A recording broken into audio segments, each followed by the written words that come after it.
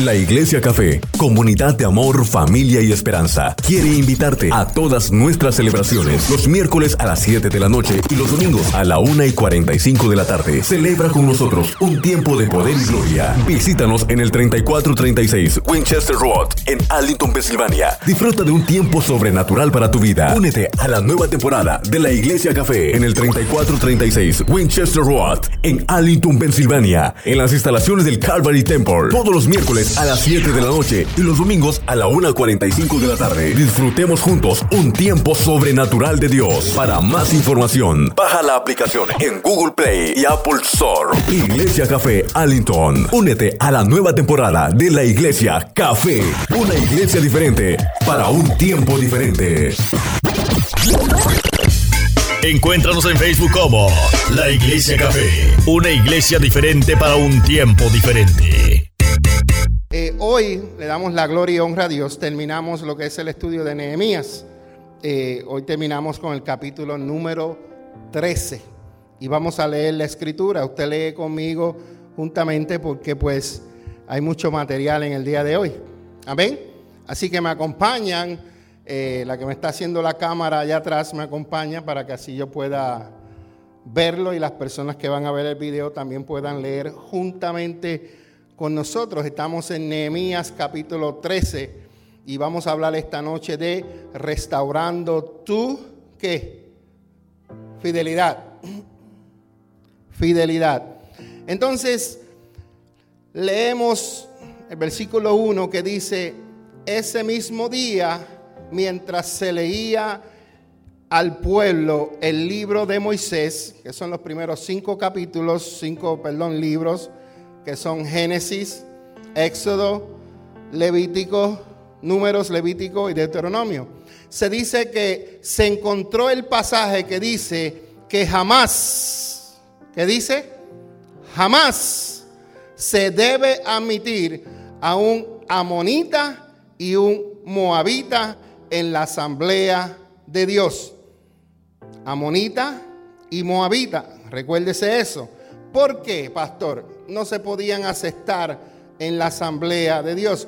Bueno, si usted va a la Biblia y usted, déjalo, ok, está ahí, Deuteronomio 22:3 en adelante, usted apunte si está tomando nota porque usted lo va a leer en su casa. Yo no le voy a dar hoy toda la información por cuestión del tiempo, lo tengo aquí, pero de ahí es que ellos leyeron que no se podía admitir en la asamblea del Señor a ningún amonita ni moabita. Y estaban mezclados los buenos y los malos. Ya mismo les explico el por qué. Nehemías 13:2 dice: porque ellos, ¿quiénes son ellos? Los amonitas y los moabitas se habían negado a darles comida y agua a los israelitas cuando salieron en el desierto.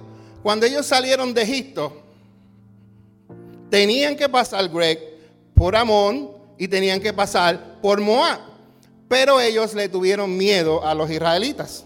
Y al tenerle miedo a los israelitas, se levantó una persona que pronto vamos a hablar de él, y está en Números, es Balaam, el cual ellos lo contrataron para que maldiciera al pueblo de Israel. Pero Dios se le apareció a él en sueños y le dijo: no hables en contra de mi pueblo. En vez de maldecirlo, Greg, lo que hizo fue bendecir al pueblo de Israel. Y por lo cuanto ellos tenían que pasar por ahí, ellos se negaron a ayudarlo al pueblo de Israel. Y por eso que hicieron, Dios les dijo: jamás ustedes se van a juntar con mi pueblo. Dice que ellos se negaron a darle comida y agua. Y por el contrario, ellos contrataron a Balaam para que los maldijera, aunque nuestro Dios convirtió la maldición en bendición. ¿A cuántos de ustedes lo han maldecido? Pero esa maldición Dios las convierte en bendición, porque usted es un hijo de Dios. No importa lo que hablen de usted, no importa cuántas palabras digan contra usted, usted es un hijo de Dios y esas maldiciones Dios las vuelve en bendición, porque usted está cubierto bajo la cobertura del Señor. Puede leer más de esa historia de Balaam en Números 22. Yo le doy la cita, usted se empapa más en su casa, ¿ok? El versículo 3 dice, cuando se leyó ese pasaje de la ley, inmediatamente se excluyó de la asamblea a todos los que tenían ascendencia extranjera. A toditos. Toditos se salieron, los que no eran judíos. Aunque Dios desea que todos lleguen a Él, les advierte a nosotros los creyentes que nos apartemos de aquellas personas que están resueltos a hacer el mal. Yo no te estoy diciendo que tú no te juntes con la gente como me lo dijeron a mí.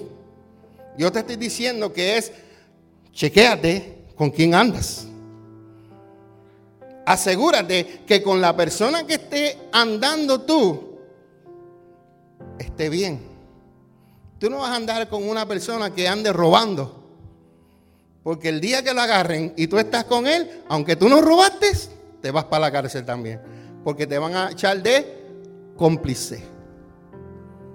Nosotros tenemos que andar con gente del reino, con alguien que va a aportar algo bueno para mi vida.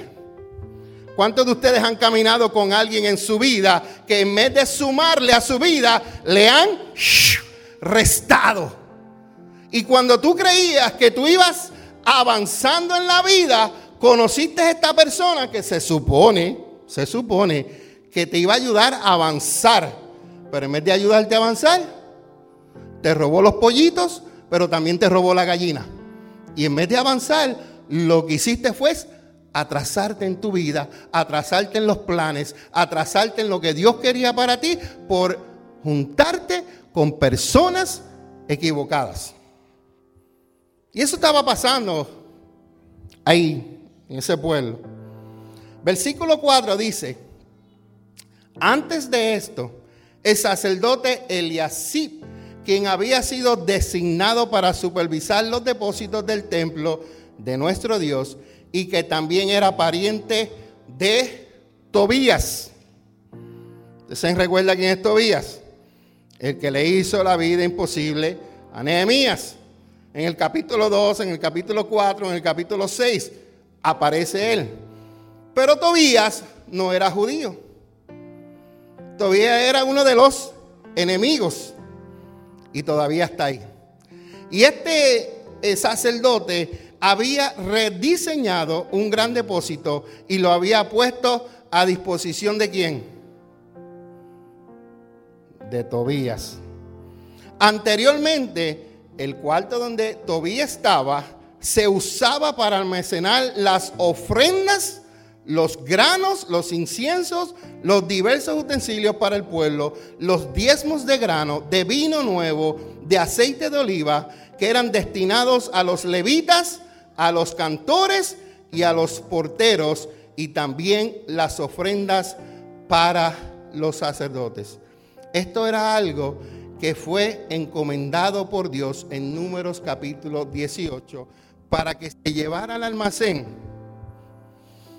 Richie, párate aquí, Richie. De las 12 tribus,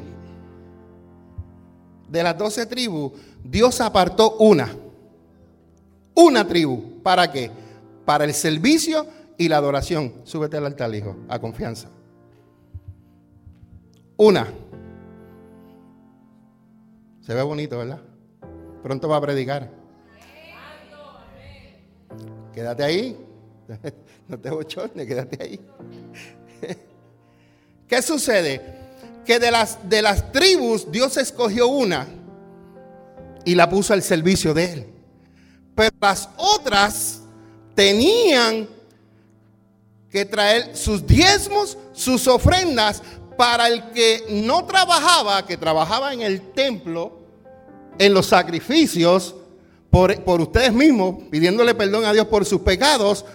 El pueblo, ustedes tenían que darle de comer.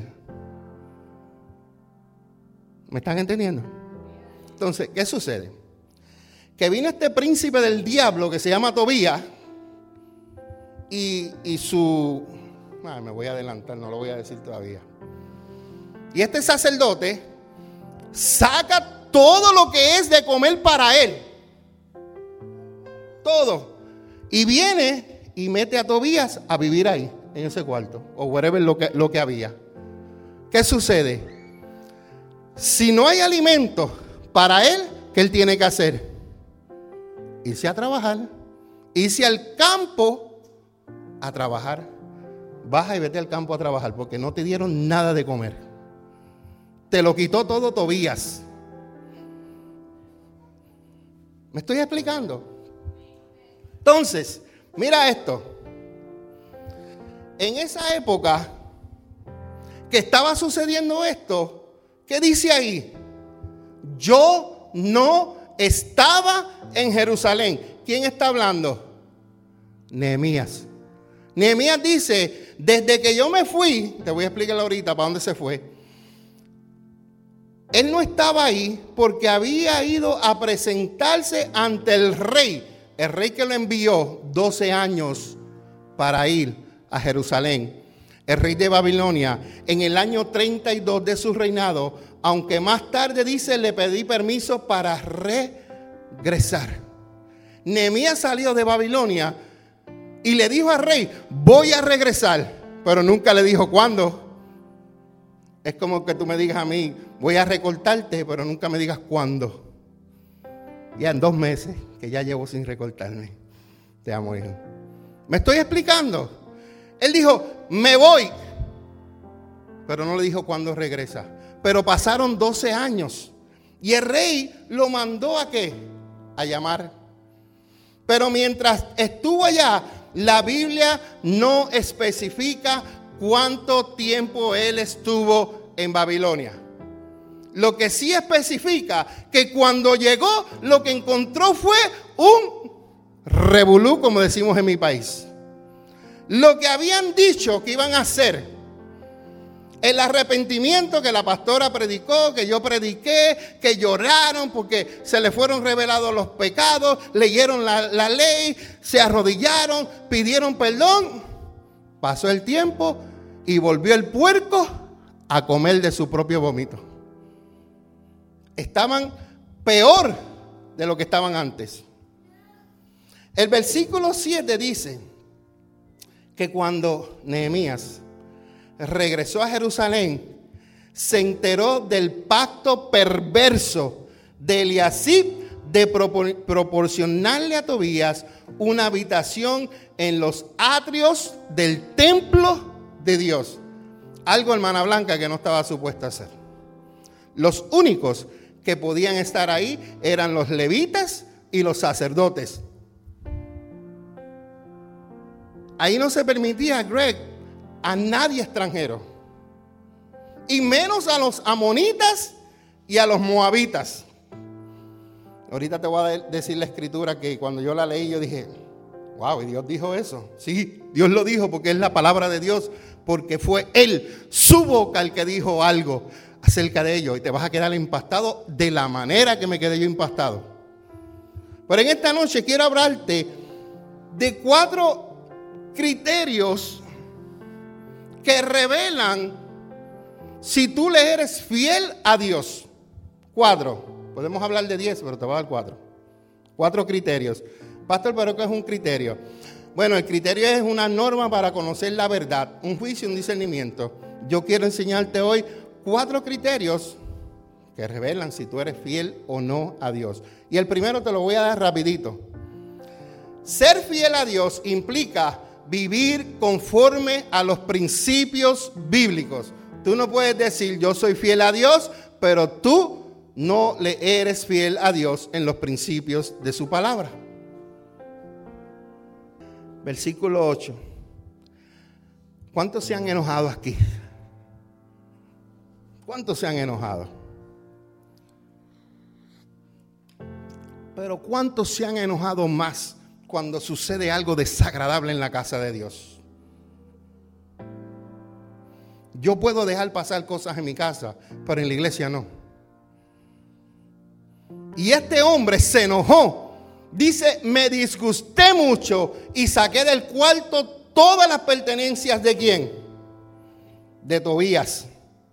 Luego exigí que purificaran las habitaciones y volví a colocar ¿qué?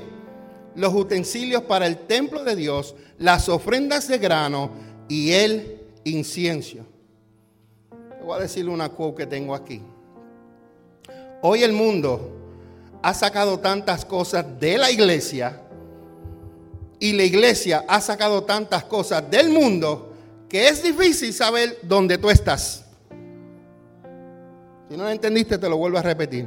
Hoy el mundo ha sacado tantas cosas de la iglesia y la iglesia ha sacado tantas cosas del mundo que es difícil saber dónde estás.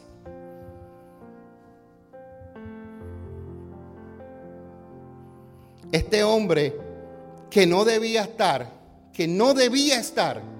en el templo de Dios, alguien lo puso ahí. Hay gente sirviendo en el templo de Dios que no tienen que estar ahí. Hay muchas iglesias. ¿Te recuerdas aquella vez que vimos en el internet de una iglesia? Y esta iglesia estaba reclutando músicos, estaba reclutando adoradores, estaba reclutando maestros, Yo dije, ¿pero qué es esto? Esto es un negocio, esto es una compañía o algo que tú estás reclutando. En la iglesia no se recluta.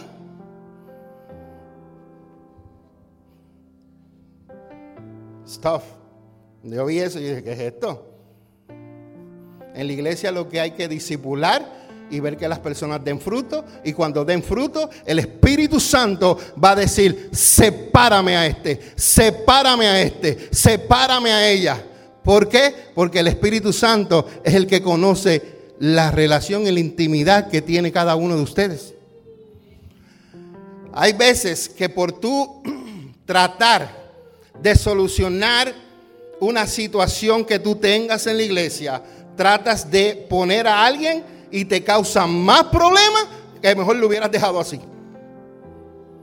¿Por qué? Porque ponen personas que no están preparadas. ¿De qué hablamos el miércoles pasado? Las características de un hijo de Dios. ¿Cuál es la primera característica? Come on, guys, help me out. Amor. Cuando tienes el amor, va a entrar el gozo. Cuando entra el gozo, va a entrar la paz. Y cada uno va ayudando al anterior o al que sigue. Pero la base es el amor. Hay gente sirviendo dentro del templo que no tienen ni chispa de amor, ni compasión. Por los que vienen y por las almas que están perdidas. Tobías dentro del templo. La segunda criterio de ser fiel a Dios es que implica dar de lo que Él te ha dado para el avance de su obra.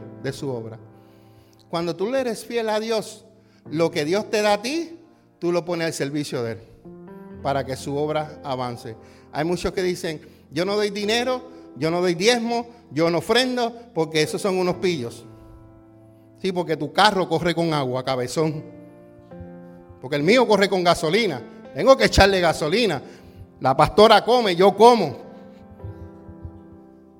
¿Me estoy explicando? Entonces, se creen que uno es pastor y uno vive de pajaritos preñados. No, tú tienes casa, pagas renta, yo también. Tú tienes que poner gasolina, yo también. Tú te vas de vacaciones, yo también quiero irme de vacaciones. Right? Entonces, ellos trabajan y nosotros trabajamos, ellos cobran, pero nosotros no podemos cobrar. O no podemos que nos den algo para nosotros vivir. Entendemos que hay un abuso, entendemos que hay alguien que se han pasado de la línea, sí, eso hay que hablarlo. Pero todavía hay hombres de Dios íntegros. Todavía hay hombres de Dios de reino. Todavía hay hombres de Dios que tienen temor de Dios. Así que cuando tú le eres fiel a Dios, eso implica que lo que Él te ha dado a ti, tú vas a decir, aquí está, vamos a echar para adelante.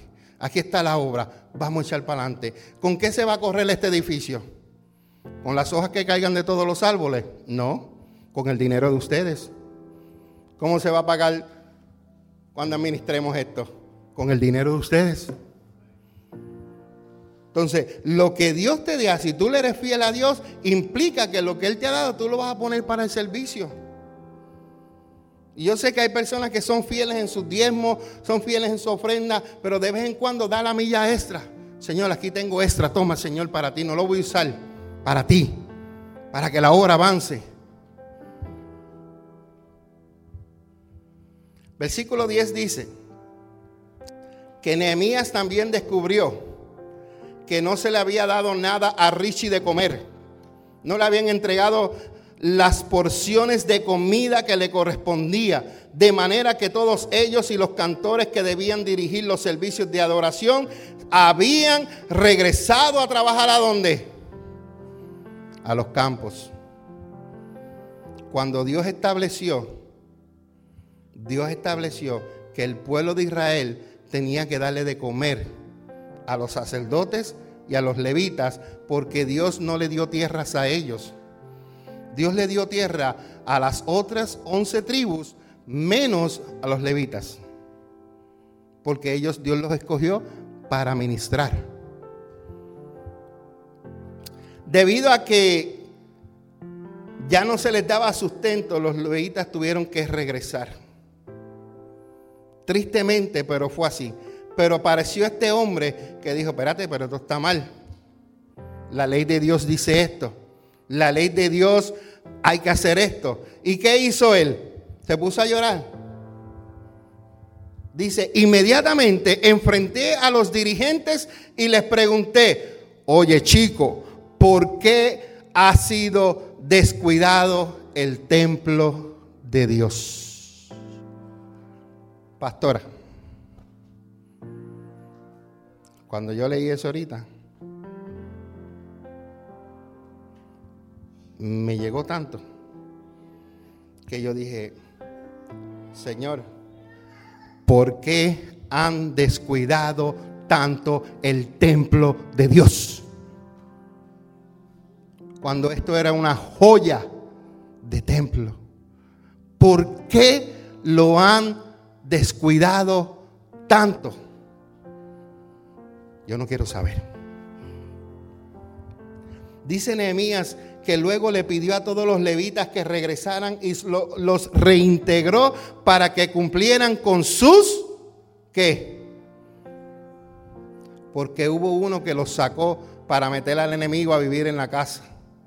Hay que tener cuidado a quién tú sacas y a quién tú pones. En mi país decimos, tú no puedes salirte de Guatemala para meterte a Guatapeor.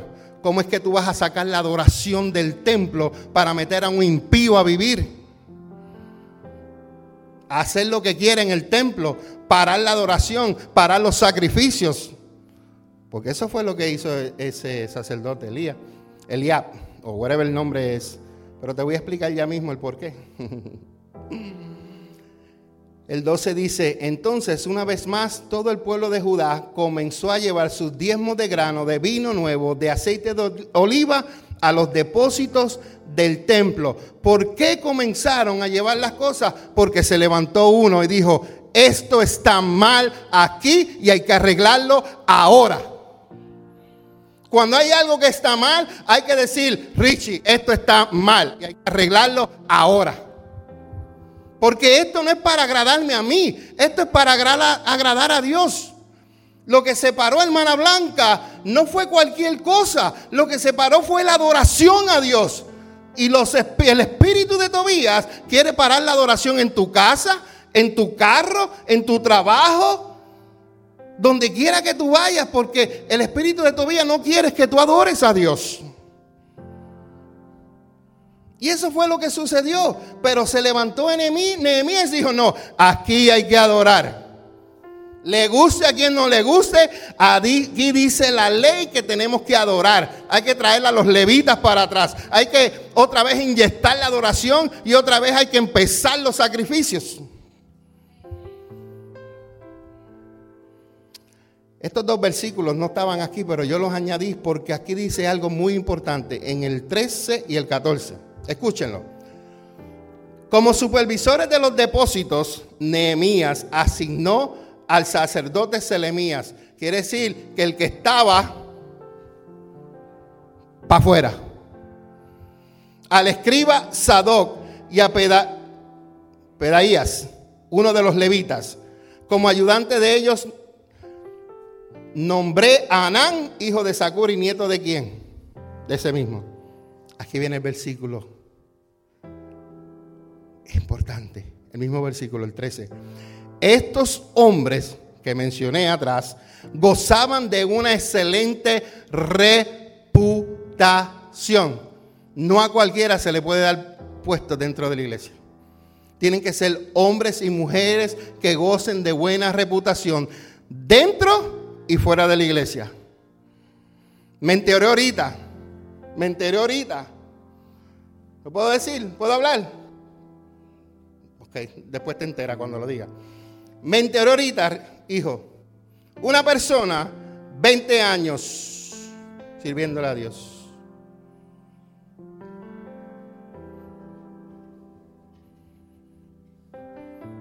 20 años siendo maltratada por su esposo, sirviéndole a Dios. 20 años dentro de la iglesia. Hija, líderes, servidores, mano derecha de los pastores. El espíritu de Tobías se quiere colar dentro de las iglesias. ¿Qué sucedió? Llega un momento en que tú te levantas y tú dices, amén. Obvio, 20 años yo creo que es mucho tiempo. Es demasiado tiempo. Pero llegó el día que dijo, ya, más nada. Se acabó. Y se cortó. Muy bien, la aplaudo. La aplaudo. Pero lo importante ahora es, saliste de ahí, vamos a seguir sirviéndole al Señor. Y en vez de seguir sirviéndole al Señor, no vuelvas atrás a cogerle el arado, sino sigue con el Señor, sirviéndole para que Dios te sane, para que Dios te liberte, para que Dios te restaure de todo ese abuso que sucedió. Déjeme decirle algo a todas las mujeres que están aquí, que la mayoría son mujeres. Usted respete a su marido y sométase a su marido. Lo dice la Biblia. Pero usted no aguante abuso de nadie. Ni físico, ni verbal. Y las palabras duelen más que una garnatada, que un puño en la cara. Y se quedan marcadas, y hasta que Dios no las saque de ahí, van a estar marcadas. Porque si te dicen palabras que no se pueden decir aquí en el micrófono, tu corazón va a estar muy herido. Y más como mujer te ponen por el piso, vas a vivir tu vida. Tú no necesitas una persona así. Tú necesitas una persona que te honre, una persona que te respete, una persona que te ame, una persona que siempre te esté halagando, diciéndote cosas hermosas, bellas, que haga tu corazón explotar, pero de amor y de alegría. Amén. Espero que guarden ese consejo de su amigo el pastor. El criterio número 3 es que ser fiel a Dios implica priorizar en tu vida el calendario de Dios. ¿Se recuerdan el miércoles cuando yo dije, Dios me ha dado una responsabilidad como pastor? Tuve que elegir venir aquí mientras yo dejé a mi niña allá. Pero mientras yo me encargué de Dios, Él se encargó de lo mío. Y mientras yo estaba predicando, me llega la noticia que mi hija sale del hospital. Yo me encargo de lo de Él y Él se encarga de lo mío. Nosotros tenemos que priorizar en nuestra vida el calendario de Dios primero. Lo que Él quiere primero por encima de lo mío. Yo como papá y en mi sentimiento y emoción me hubiera quedado. Pero entiendo que Él tiene el poder para hacer lo que Él quiera. Y Él vio mi corazón.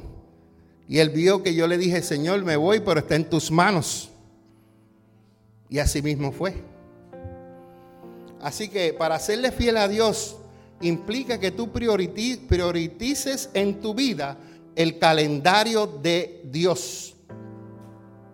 Nehemías 13:15, hablamos de esto. En esos días, dice Nehemías que vio a unos hombres pisando en sus lagares en el día de descanso. Esta gente, igual que en los días de hoy, abusan de lo que es el día de descanso. Y para ellos trabajaban los 7 días. Dios hizo el día de descanso por nosotros, no el hombre por el día de descanso. Ya mismo voy a hablar de eso. Dice el versículo 16 que algunos hombres que vivían en Jerusalén traían el pescado y toda clase de mercancía y la vendían al pueblo de Judá en el día de descanso, y nada menos que en Jerusalén. De modo que confronté a los nobles de Judá y les preguntó, ¿por qué profanan el día de descanso de este modo tan perverso? Dios había ordenado a Israel que no trabajaran en el día de descanso, sino que descansaran. Mucha gente viven tan afanados, tan agotados en trabajar, que no descansan. Pero ya va a llegar un día que la vida te va a pasar factura. Va a llegar el día que te va a pasar factura. Tengo notas, pero como estoy en el tiempo y estoy tratando de consolidarlo, pero esta no la voy a dejar pasar.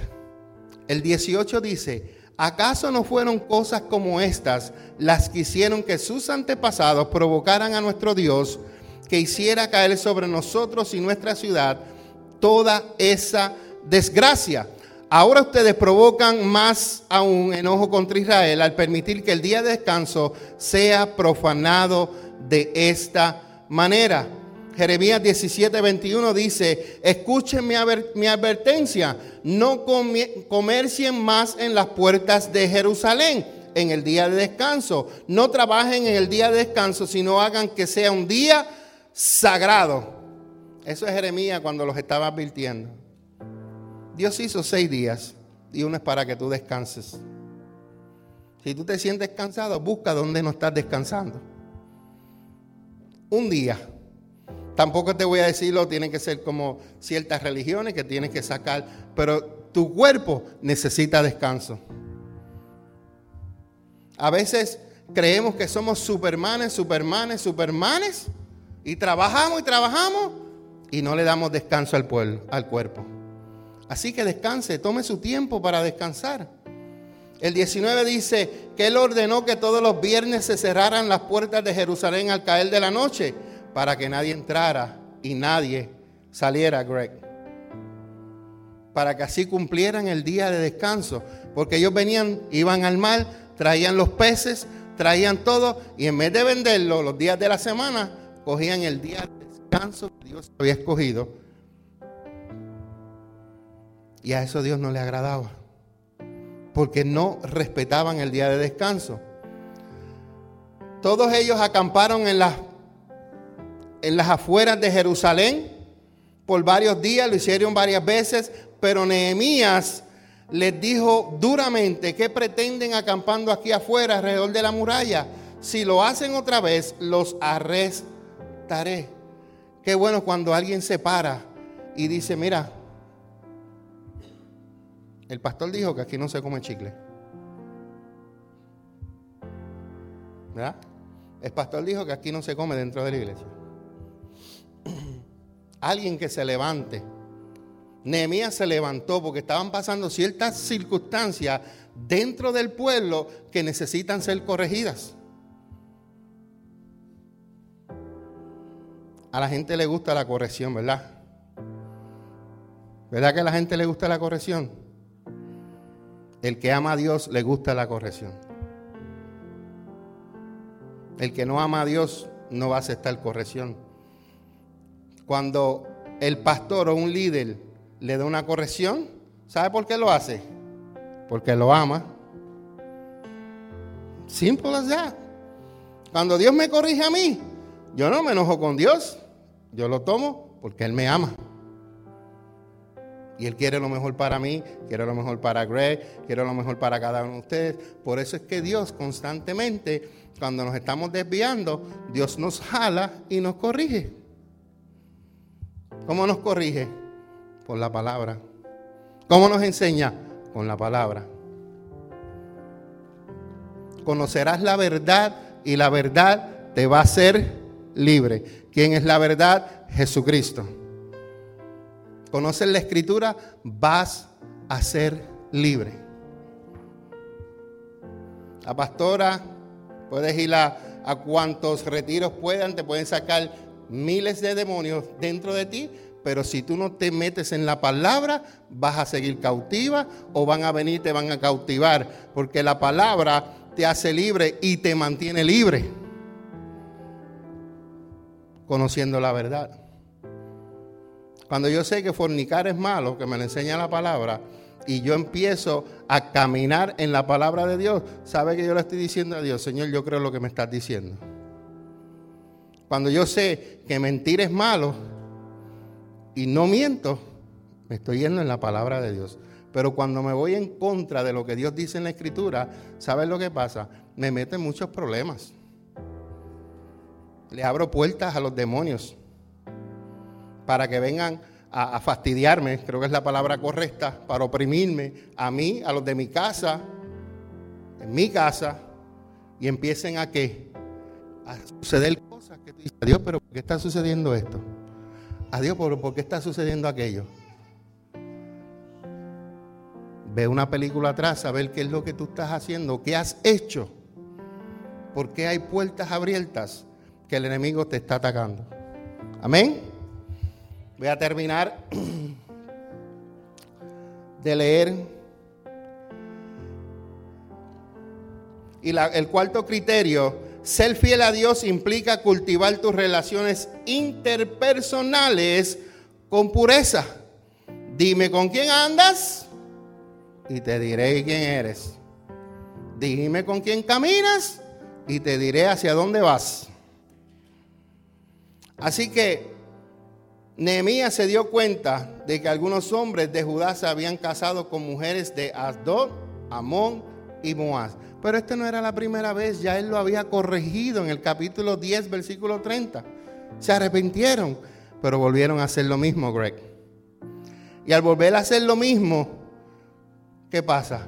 Hay puertas abiertas. Nehemías dijo que de modo que confronté a los hombres y pedí que cayeran maldiciones sobre ellos, golpeó a algunos de ellos. Los hice jurar por el nombre de Dios que no permitirían que sus hijos o sus hijas se casaran con la gente pagana de la región. En los tiempos de Jesús habían dos tipos de personas. Estaban los judíos y estaban los samaritanos. ¿Ustedes saben quiénes eran los samaritanos? De esto que estamos hablando. De los que se casaron con los moabitas, con los amonitas y con todas las personas que no eran judías. Por eso es que los judíos no se llevaban con los samaritanos, porque era una raza mixta, no era una raza pura. Y de ahí salió eso. Por ellos estar buscando esposas para ellos y para sus hijos. El versículo 26. Este yo lo puse aquí porque quería explicar algo rápido. Porque a veces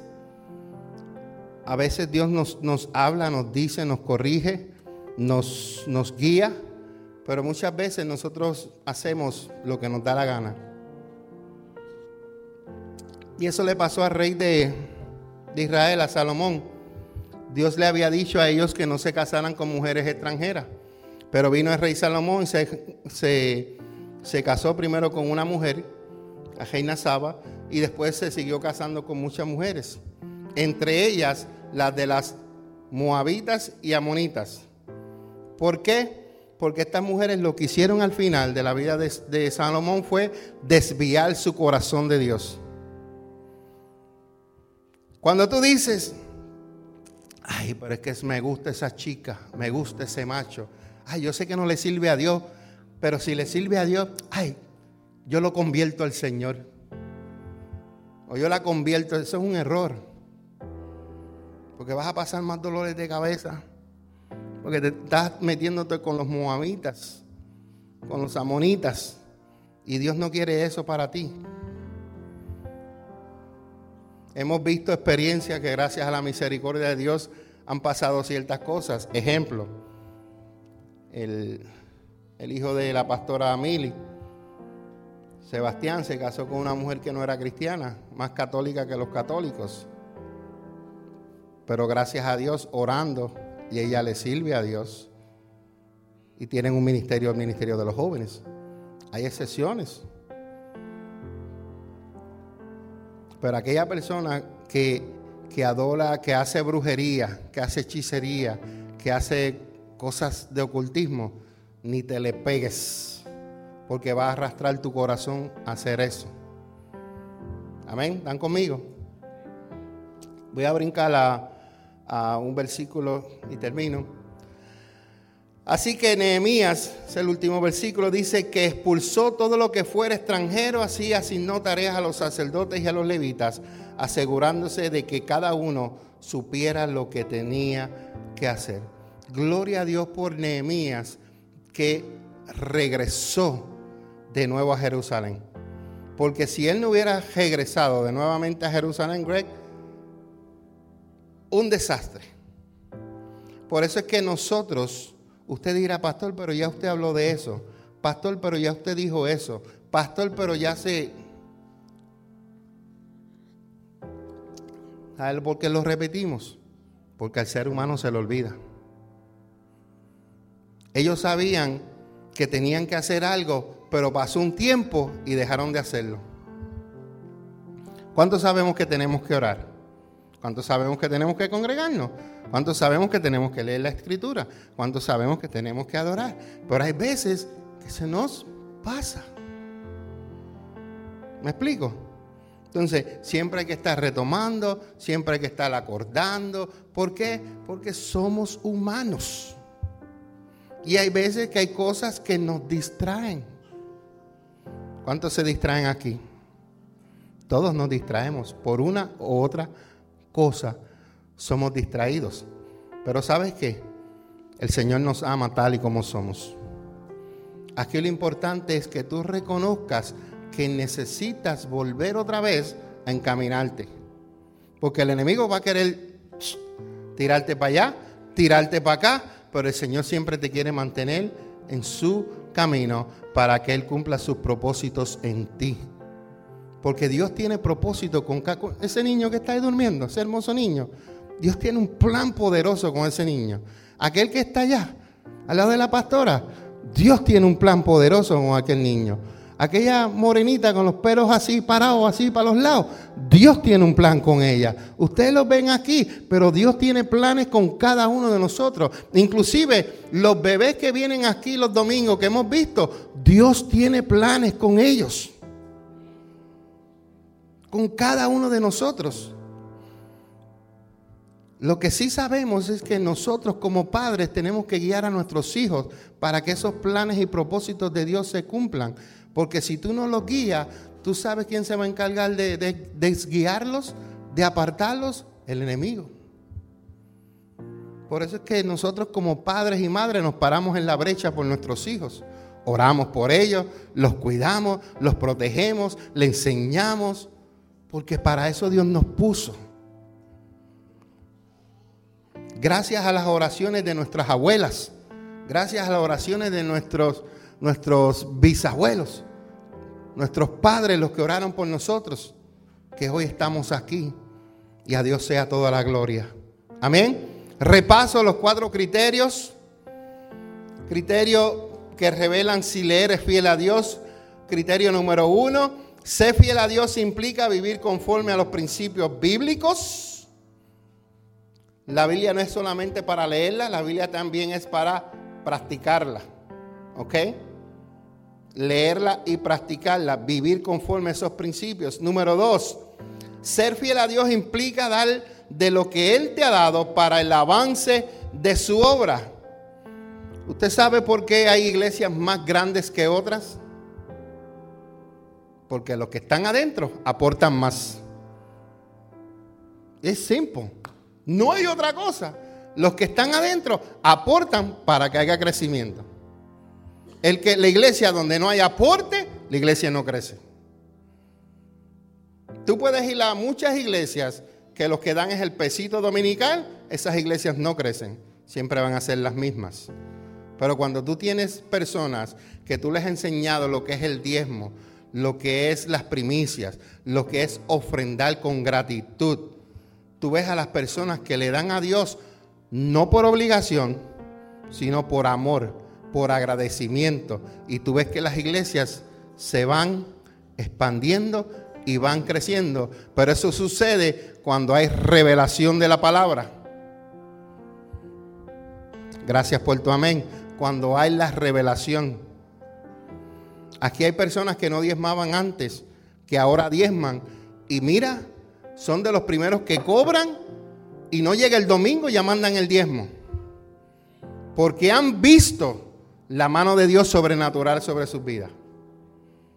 Han visto las bendiciones de Dios. Han visto las ventanas de los cielos abiertos sobre ellos. Y otra cosa que te voy a decir, que para mí es lo más importante que yo puedo decir acerca de lo que es el diezmo, es que Dios aparta el devorador de tu casa. La persona que no diezma, el devorador entra. Se le rompió la nevera, se le rompió la estufa, se le rompió el carro, se le rompió aquello, se enfermó y tuvo que pagar 4,000 del doctor. ¿Por qué? ¿No quieres diezmar? Pues mira, el devorador te los robó todito. Todito te los robó. Estoy en el 2, ¿verdad? En el 3, ser fiel a Dios implica priorizar en tu vida el calendario de Dios. Hermano, yo estoy viviendo para Dios. Y usted vive para Dios. Usted vive para los planes de Dios. No se enfoque tanto en lo terrenal. Enfóquese en el calendario de Dios y en lo que Dios quiere para su vida, porque su casa la está esperando. Su casa, es más, no le voy a decir casa, su mansión lo está esperando en el cielo. Porque cuando Dios da buenísimo. Número 4. Ser fiel a Dios implica cultivar tus relaciones interpersonales con pureza. Mantente con relaciones puras. No camines con gente que roban tu testimonio. Camina con gente que te añadan, no que te quiten ni que te resten, sino que te sumen y te multipliquen para que seas mejor persona y seas mejor hijo de Dios. Si yo me junto con una persona que no ora, no voy a orar. Si yo me junto con una persona que no adora, no voy a adorar. Si me junto con un encendido, con uno que gloria a Dios, aleluya, ¿sabe qué? Ese carbón me va a encender a mí. Nunca te juntes a un carbón apagado. Conéctate con un carbón encendido, porque te va a encender. O te quemas o te enciende, pero una de las dos cosas va a pasar. Y termino con esta quote. Y le voy a dar tiempo para que usted le escriba. Si vas a vivir piadosamente en este mundo, créeme, tendrás que romperle el corazón de alguien. Es mejor que rompas el corazón de alguien a que rompas el corazón de Dios. Vuelvo y lo repito. Si tú vas a vivir piadosamente en este mundo, créeme, vas a tener que romperle el corazón a alguien. Pero es mejor que rompas el corazón de alguien a que rompas el corazón de Dios. Hemos venido hablando acerca de la voluntad de Dios. La voluntad de Dios va por encima de todo. Por encima de la mía, por encima de la Iglesia Café, por encima de todo. Yo prefiero mejor que hablen de mí y yo agrado a Dios. Yo prefiero que digan lo que digan, pero yo agradar a Dios. Antes, al principio de mi ministerio, hermana Blanca, yo me preocupaba por lo que dirían de mí. Ya no. Pichón le doy. ¿Por qué? Porque he visto que Dios me ha abrazado y he visto que Dios me ha llevado. ¿Y dónde están los que estaban conmigo? Porque Dios sigue todavía conmigo. Pero ¿dónde están aquellos que dijeron vamos a ser fiel? Vamos a estar con usted, pastor. No lo vamos a abandonar. Muchos se han ido. Otros van y llegan. Pero Dios todavía me sigue abrazando a llevarme todavía a lo que Él ha dicho que me va a llevar o nos va a llevar como iglesia. Así que no me importa lo que los otros digan. Mientras yo haga sonreír a Dios, eso es lo más importante. Pero atesore eso. Usted va a llegar un momento que va a hacer llorar a una persona, pero va a hacer sonreír a Dios. Va a hacer sonreír a Dios. Hay momentos como hijos de Dios hacemos sacrificios, pero lo hacemos porque amamos a Dios. Amamos al Señor. Así que vamos a estar puestos de pie, vamos a orar y le damos gracias al Señor, porque en esta noche Dios quiere restaurar nuestra fidelidad. La Iglesia Café, comunidad de amor, familia y esperanza, quiere invitarte a todas nuestras celebraciones. Los miércoles a las 7 de la noche y los domingos a la 1:45 de la tarde. Celebra con nosotros un tiempo de poder y gloria. Visítanos en el 3436 Winchester Road, en Arlington, Pensilvania. Disfruta de un tiempo sobrenatural para tu vida. Únete a la nueva temporada de la Iglesia Café en el 3436 Winchester Road, en Arlington, Pensilvania. En las instalaciones del Calvary Temple. Todos los miércoles a las 7 de la noche y los domingos a la 1:45 de la tarde. Disfrutemos juntos un tiempo sobrenatural de Dios. Para más información, baja la aplicación en Google Play y Apple Store. Iglesia Café Arlington. Únete a la nueva temporada de la Iglesia Café. Una iglesia diferente para un tiempo diferente. Encuéntranos en Facebook como La Iglesia Café. Una iglesia diferente para un tiempo diferente.